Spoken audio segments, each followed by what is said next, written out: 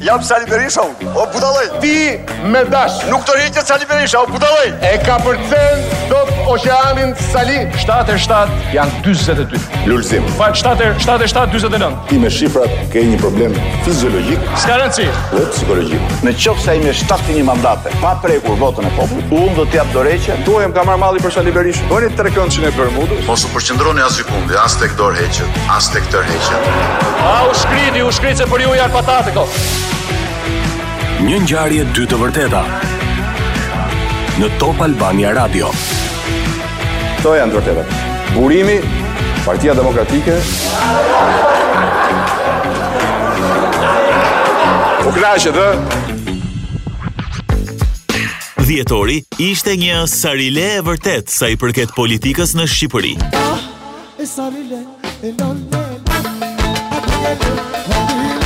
Kuvendi mbylli punimet për ironi të fatit në mënyrë festive me 2 muaj se e kapsoll, si dhe një kaos i deputetëve të opozitës. Ama majoranca i mblodhi të praptit e parlamentit. Me ligjin e ri, ata deputet që krijojnë trazira mund të përjashtohen jo më me 10 ditë, por deri në 60 ditë. Kështu që mateni mirë përpara se të ndizni kapsollin këtë vit.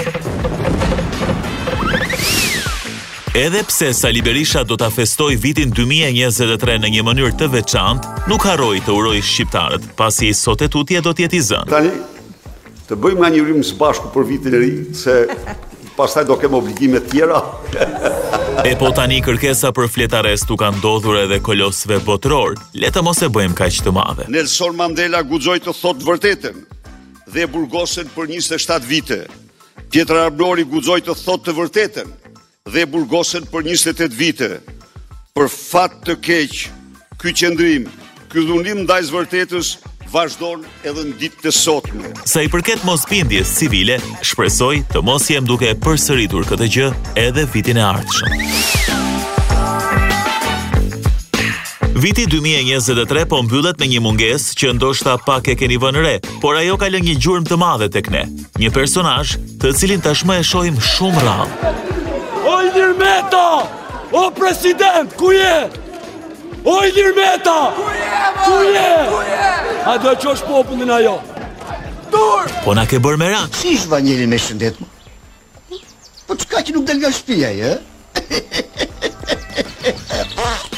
Nejse, të jetë mirë me shëndet dhe e pachim në 2024-ën, se nuk shtyhet më kështu. Elisa Spiropali njihet për elozhet e saj ndaj kryeministrit Rama deri te krahasimi me Skënderbeun. Më e fundit nga Spiropali vjen lëvdata ndaj kryeministrit i cili bëri zap Rusin në mbledhjen e Këshillit të Sigurimit. Madje, përpaksa nuk lëshuam edhe ndonjë kërcënim ndaj Moskës që të mos hap shumë gojen se Shqipëria do të veprojë. 10 milion turist në një vit në Shqipëri nuk kanë ardhur vetëm të grishur nga një kryeministër i jashtëzakonshëm si Edi Rama që si luk kursur ambasadorit rus në mes të mbledhjes së Këshillit të Sigurimit. Le të kenë frikë popujt e tjerë, se me këtë kryeministër që na udhëheq nuk ka qenë gjë koha e Skënderbeut. Nuk keni parë gjë akoma. Zjarri do të ndizet e gjithë Jugosllavia dhe invadorët revizionistë ruso-bullgarë po të arrinë në Alpet tona do të vinë si nazistët gjerman kur dollën nga Stalingradi.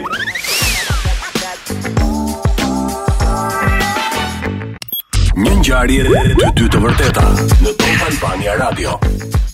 Marrëveshja me Italinë për emigrantët, Gjykata Kushtetuese pezulloi kuvendin për të ndërmarrë procedura të mëtejshme për miratimin e saj. Kjo pasi gjykata ka shqyrtuar padinë e deputetëve të opozitës kundër marrëveshjes. Ministri Balla thotë se asnjë prej tyre nuk do të qëndrojë në Shqipëri. Sot që flasim, në qendra dhe pritjes janë mbi 80.000 dhe 3.000 prej tyre të trajtohet procesi kujt? Procesi aplikimit për azil. Asnjëri prej tyre nuk do të rrijë në Shqipëri. Në fakt edhe afganët erdhën me shumë bujë dhe sot mezi gjem ndonjë përqamet. Po kush rri në Shqipëri? Edhe po t'i lusim, ata nuk do rrinë. Për çfarë bëhet? Çfarë mund të pasë gjë, çfarë do shkota. Sa gjë, ha?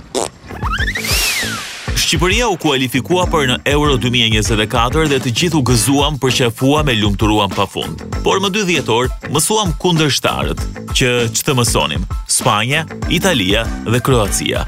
Pas këtij lajmi, dyshohet se Silvinja u ka thënë çunave të kombëtares që të mos marrin shumë rroba me vete se nuk do të rrinë shumë. Mirë brama! Si kalove? Po mirë kaluam, po mos të tregohemi kaq pesimist. Shpresojmë që të ecim sa më shumë në Europian, pse jo edhe të mos fitojmë. Mos harroni se në stadiumet gjermane do të bëhet nami. Interesi është jashtëzakonshëm që tani. Le të mos flasim më për promovimin falas.